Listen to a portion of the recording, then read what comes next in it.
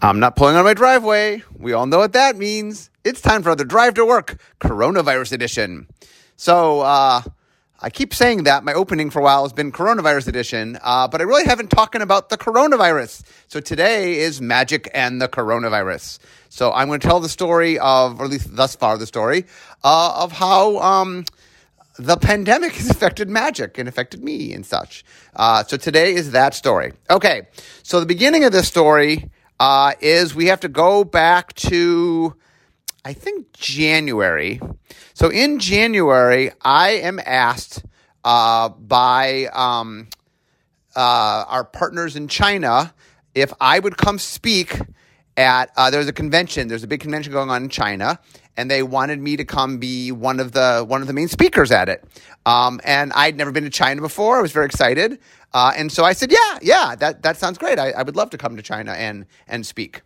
And then I think a few days or a week, maybe a little bit after I committed to say, yes, I'm willing to go to China, we started hearing a lot of news about there was something going on in Wuhan, China, and such and that. But at the time, we weren't even 100% sure where the event was going to happen, and China's a very big place, and no one really understood the scope of what was going on in Wuhan. So early on, I was like, oh, okay, well, I should this is something going on in China. I'm potentially visiting China. Okay, I should pay attention. So I was actually paying a little bit closer attention than probably most people, just because I'm like, oh, well, I might be going to China. I need to care about this.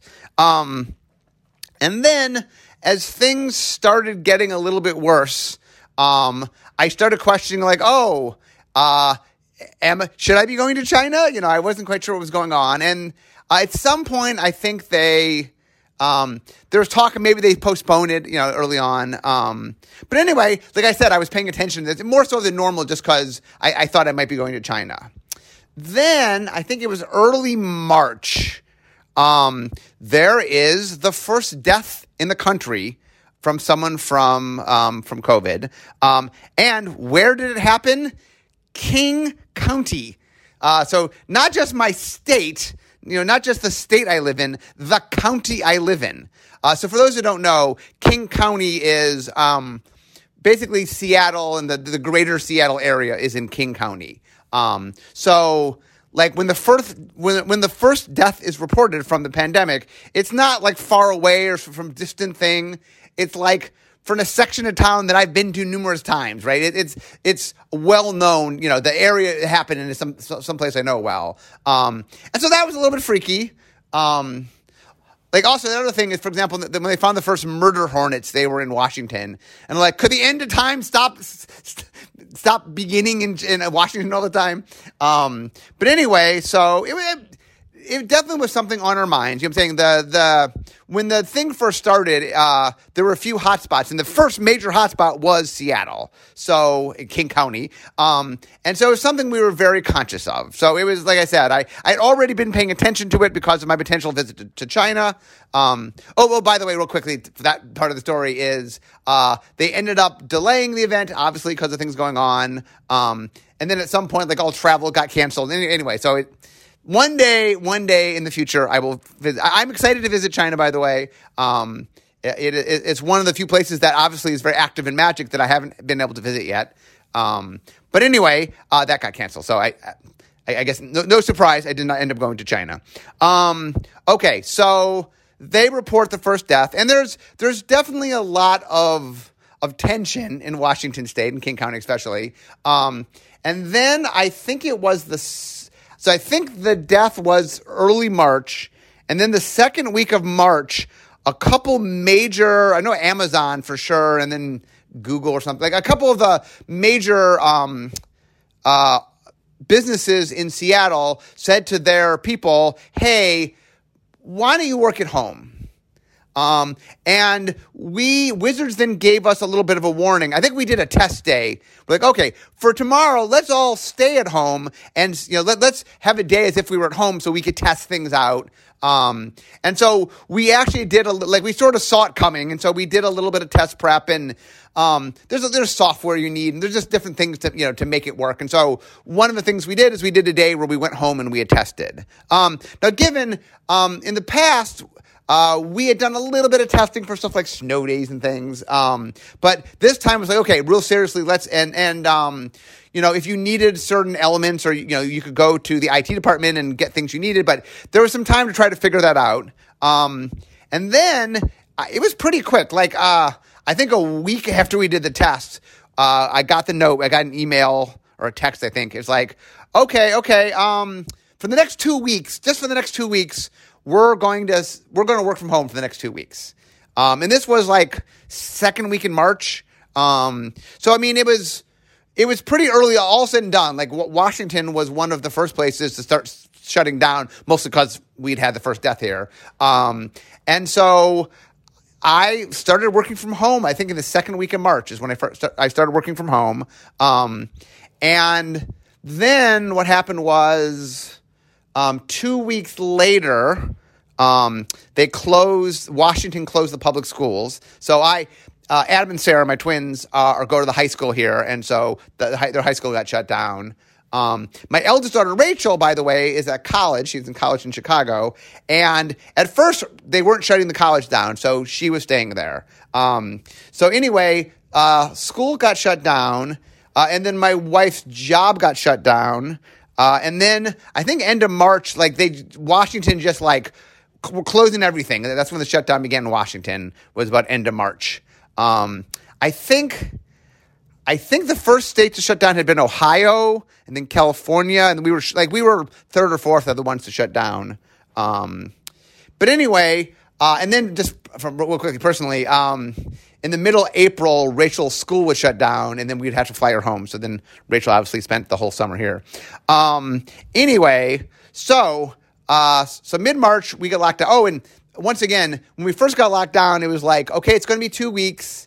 And then by the time those 2 weeks elapsed, they had shut the state down. And they're like, okay, well, obviously while the state's shut down, we can't be open. The state's shut down. And then it just sort of kept going on. Like I said, as I'm recording this in August, I'm still working from home and probably will be for a while. So anyway, okay, so what exactly does that mean? So one of the interesting things about my job is I make magic sets, and I make magic sets at the very beginning of the process. So what that means is my team, I and my team interact a lot with the creative team because a lot of world building, there's back and forth of, one of the keys to building, especially a new world is, the creative team will say, well, here's the kind of world we're thinking. I'm like, well, here's the kind of mechanics I'm thinking. And there's back and forth. Like a good example might be like in Innistrad where I'm like, oh, once I started to figure out how we wanted to color code the monsters, I'm like, oh, well, I need to spread the monsters out. So okay, well, vampires are going to be black and red, and zombies are going to be black and blue, and werewolves are going to be red and green. Well, I didn't need to go talk with them saying, okay, well, if I'm saying red and green, that has implications. Like me choosing to do things in flavor, they have to make sense of that. And so there's a lot of that kind of back and forth. So anyway, a lot of my job, I mean, it varies from person to person. A lot of my job is meetings. And there are two basic kinds of meetings. There is what I will call more functional meetings where you're trying to get work done. And there's more informational meetings where you're in a larger group and things are being communicated to you. Sometimes in those larger groups, there's back and forth. Sometimes you're sharing information. Like a good example would be card crafting, where we're talking about some topic. And so there's discussion that goes on in card crafting. But it's a larger meeting usually where somebody starts by talking about whatever the issue is and bringing up all the relevant points about the issue so everybody's up to speed. And then there's conversation about it. There's stuff like Tuesday Magic Meeting where that's more of people are giving us information. We have a lot of speakers come talk to us, so we're aware of what's going on in different parts of the company or different parts of the product. Because R&D is at the start of the product, and there's a lot of people downstream from us. Once we're done, there's a lot of other work that gets done that has to be produced, and there's a lot of different between organized play and digital and printing and editing, and although editing technically is R&D, but there's a lot of stuff past us handing off the cards. Okay, so, and then the other big part, obviously, my job is the design part, right? Making cards. So what we found was you probably could boil down my job into three major components, which is sort of the meetings, the design part, literally making cards, making mechanics and cards, and then playtesting. So what we found was the meetings worked fine. I mean, to be honest, when you're sitting in a room talking to somebody, there's a different dynamic, y'all being in your own place than rather than being in the same room together. And one of the things that we do a lot when we're in the same room together is we make use of the whiteboard. And sort of how we use the whiteboard. I mean, there's things you can do online but there's something about the dynamic of being live that is a very different animal. So, that is definitely something that is different. But the general sense of just talking back and forth, that part is actually translated exceedingly well. Well, in fact, it's funny. If you had asked me a year ago, okay, you're going to be at home and have to do your job at home and you can't leave, how effective would you be? I would have thought less effective than we've actually been. I mean, kind of the necessity of having to do this has been interesting to learn stuff. So the actual meeting part has been pretty good. The one big change that has gone on is the way I normally run my vision designs is we'll meet twice a week for 2 hours a week. 2 hours a day. Twice a week for 2 hours. That's harder to say than it should have been. Twice a week for 2 hours. That's normal. So we do 4 hours of meetings a week. What we found in this new system is rather than do 2-hour meetings, we tend to do 4 1-hour meetings. The dynamic of it is actually a little bit easier to do a little bit every day in smaller meetings than it is to sort of sit in one. That's one of the biggest things we've discovered is that part of what we're trying to do in this new world here is figure out the dynamic to how make things work. So it turned out that the smaller meetings, the bite-sized meetings work a little better for online. So we switched over to that.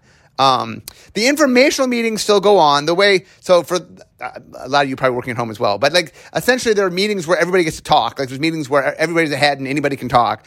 And then there's meetings where only certain people can talk and it's more of a presentation.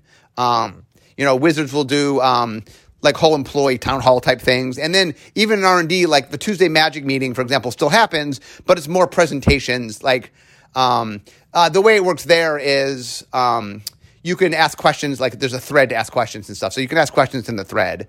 But anyway, the larger group meetings are happening. The individual, the team meetings are happening. The trickiest part of the whole thing of being at home has actually been playtesting. We've found solutions, and it's not like we are playtesting. So it is something we've found ways to do, but it's not like if you had asked me, for example, in a meeting of talking in meetings, I would have said, I don't know, maybe in person's better. And it's different, but actually it's been just as productive. Playtesting's been a little bit harder. I mean, not that we haven't playtested, not that we aren't playtesting. We are. We're actually doing a lot of playtesting, but it's definitely been the thing that it's not as smooth as just shuffling cards and playing somebody right across from you. That's the largest differential to me. It's the thing that like we're always sort of trying, like it's the one thing that if you told me like, okay, we're here for another year, it's the thing that I would spend more time on just because we've found workarounds and there's numerous different workarounds, but it's the kind of thing that I think has the biggest differential. The other interesting thing, the final part of it is the design part, right? And that part, one of the byproducts of being at home is there are a lot of distractions that happen at work, some of which are good. One of the biggest things that is different for me is what you call crosstalk.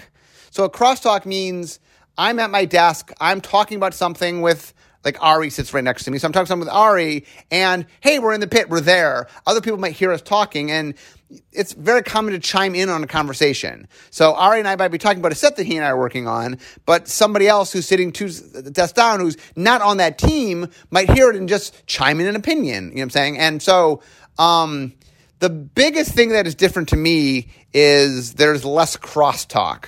And we're trying to find ways to mimic some of that. Like one of the interesting things is there are people, for example, that I saw every day at work that now I don't see as much just because I'm not directly in meetings with them. Where, like for example, Eric Lauer, who is my equivalent on set design, Eric and I our desks are right near, we're like kitty corner from each other. But anyway, back when I was in the office every day, Eric and I talked all the time just because we're right near each other.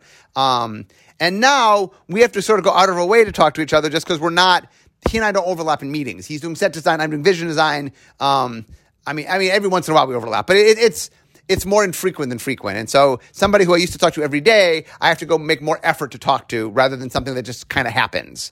That is my biggest, in fact, the biggest difference, playtesting is a part of it. And then the crosstalk. Now on the plus side, one of the side effects of sort of working at home is, there's a lot of stuff that kind of chews up your time in small increments. And one of the things I found hard was trying to find time to design at work. When I literally just have to design cards, is harder than it is at home. At home, I just have blocks of time. Like your schedule is so regulated because it's just like you choose when you're interacting with people, where a lot of times at work, what would happen is, I'm in the middle of doing something, but then I hear something. So you get dragged off into things. There's a lot of positive to that. There's a lot of positive to, this thing I didn't know about, I hear about it, and then I get involved in. But there's also negative in that there's a lot of sort of time chewing that happens. So one of the interesting things of being at home, one of the pluses has been, I've just been designing a lot more cards. I've just been do more actually raw design, which I enjoy. One of the things that's interesting is you sort of move up the design ladder, if you will. You get more and more responsible for larger and larger things. And so the tactical sort of card making, you get to do a little bit less of that because you're worrying about bigger things. But I enjoy the card part. I really like designing cards. So that has been, it's been fun. That's it's funny. I try to look at, I'm an optimist at heart. So I'm like, okay, so what's good and what's bad? And like the good part of this has been, it's really made us rethink about some of our processes. And in some level, when you have to change the dynamic of something, it makes you appreciate what was there. And so it really has made me have a better understanding of kind of what I valued at work that I didn't know I valued. And so that's been useful for me. And like I said, it's been very interesting. Vision design's in a weird place where, like I said, we have the least amount of interaction with other people because we're just at the beginning of the process. We have the most of kind of like we can invent in a vacuum to a certain extent. There comes a point where we're interacting with people, obviously. We hand off to people and things. But especially the first half of vision design and most of exploratory design is really us in our own space trying things out. And so the ability for people to kind of be at home and do, like, it's a little bit easier to do the homework and stuff. And so that means just more people are producing larger amounts for the homework. So from a design standpoint, from pure design standpoint, just a lot of cards are getting made. And I think that is going to, I'm really happy. Like that part of it has been really, really good. And I think, a lot of our vision stuff has just had more increments and our exploratories to be able to explore more things. And so anyway, I think that's been good. All in all, I will say this, that I think when Magic comes out 2 years from now, that you guys are not going, like, I don't think that it'll be clear what we made in office and what we made at home. I think our processes have been pretty good, and that's going to be invisible to you guys. But anyway, behind the scenes, it has been definitely interesting on our end about that. Okay. Now, that was talking a lot about behind the scenes making magic. There was some other issues I want to talk about with COVID that became important to us. So one of the things was whenever something happens, you really have to look and see what are the ramifications. So one of the biggest things on the, like I've been talking internally, like making a magic. Now let's talk about putting magic out there. So magic, there is tabletop magic, paper magic, and there is online magic.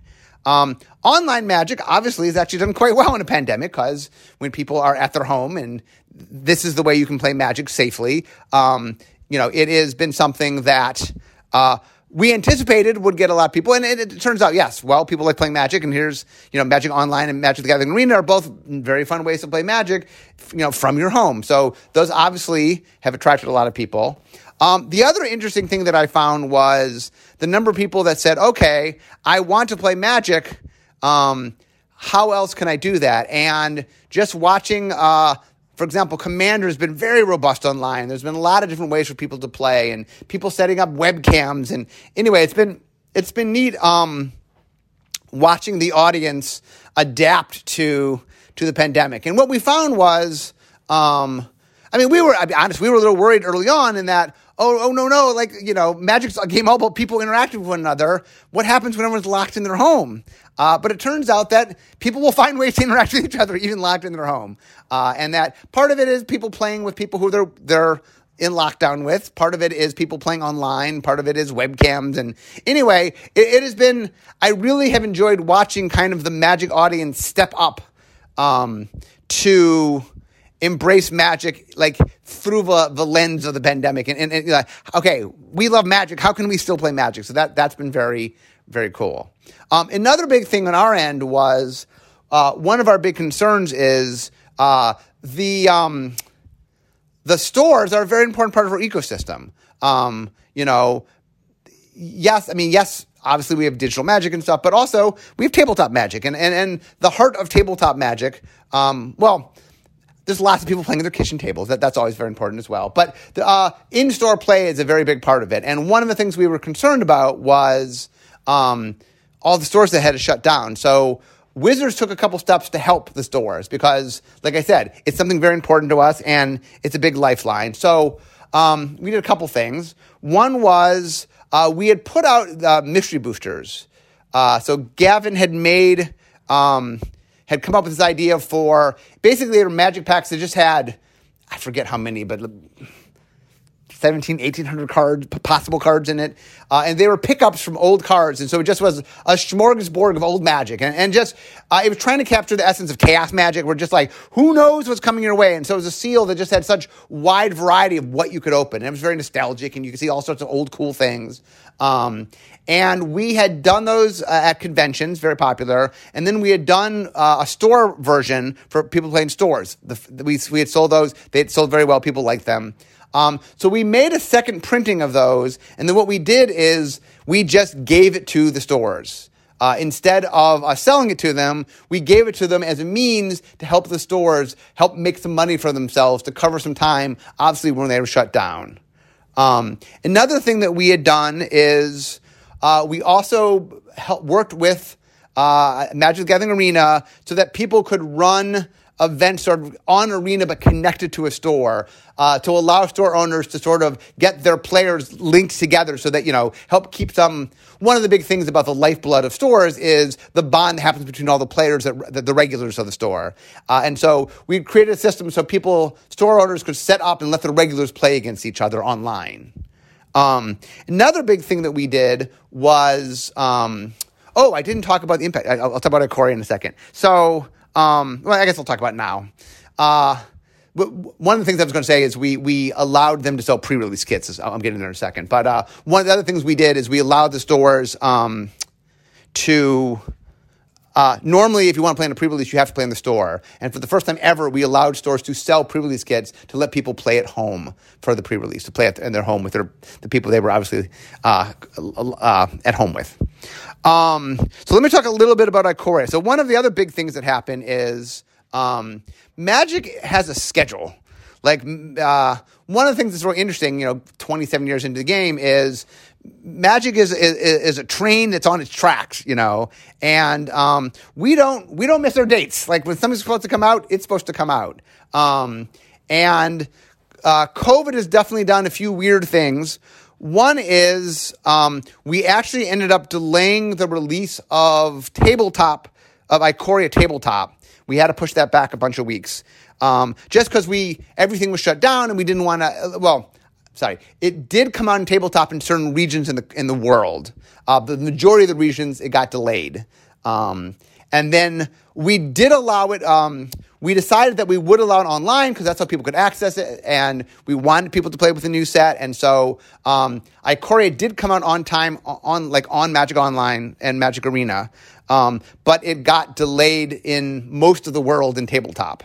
Now it eventually came out, and like I said, The other thing is we worked with stores.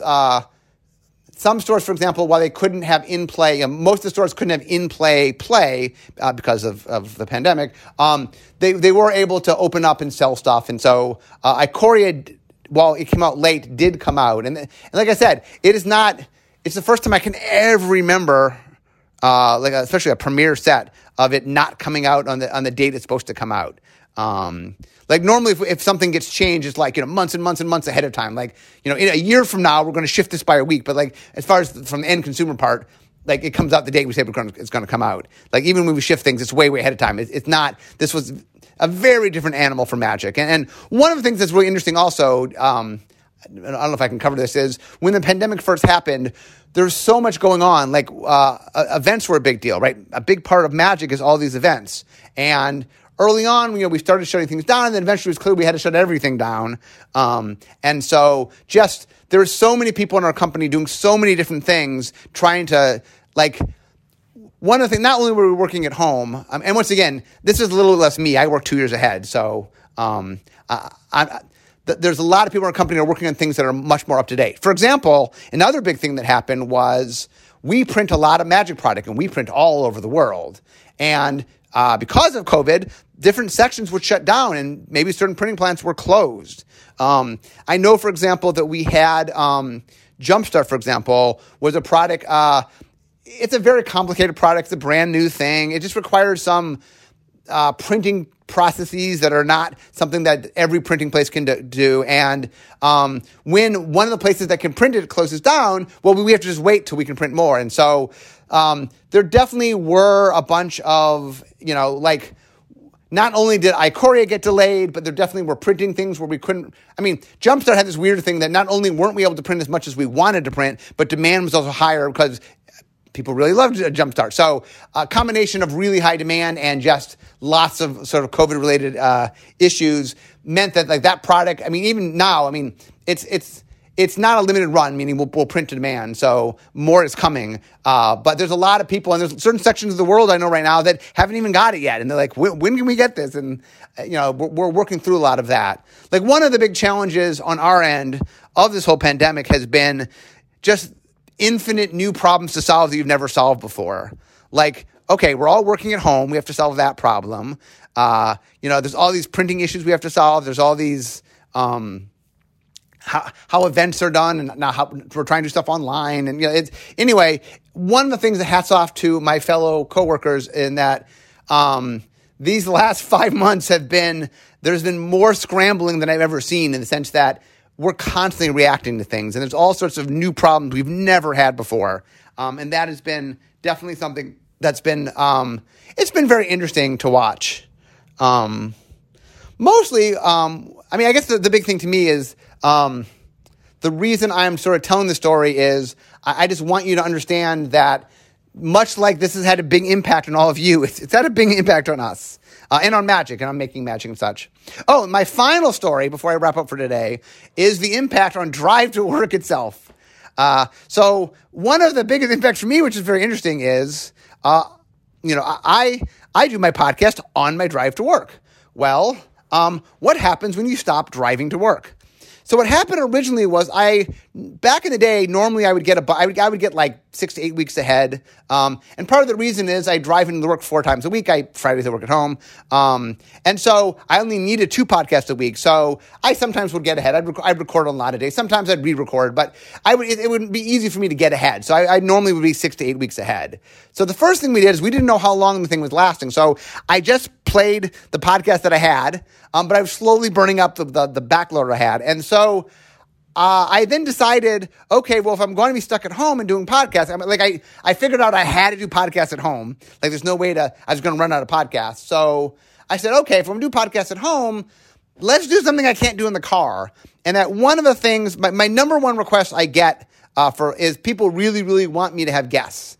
And one of the problems of doing a podcast in my car driving to work is, well, a few people live near me. I can occasionally drive Matt Cavada to work or something, but most people don't live anywhere near me. And a lot of the people they'd like me to interview, like Richard Garfield or something, don't even work at Wizard. So it's not even, it doesn't even make sense.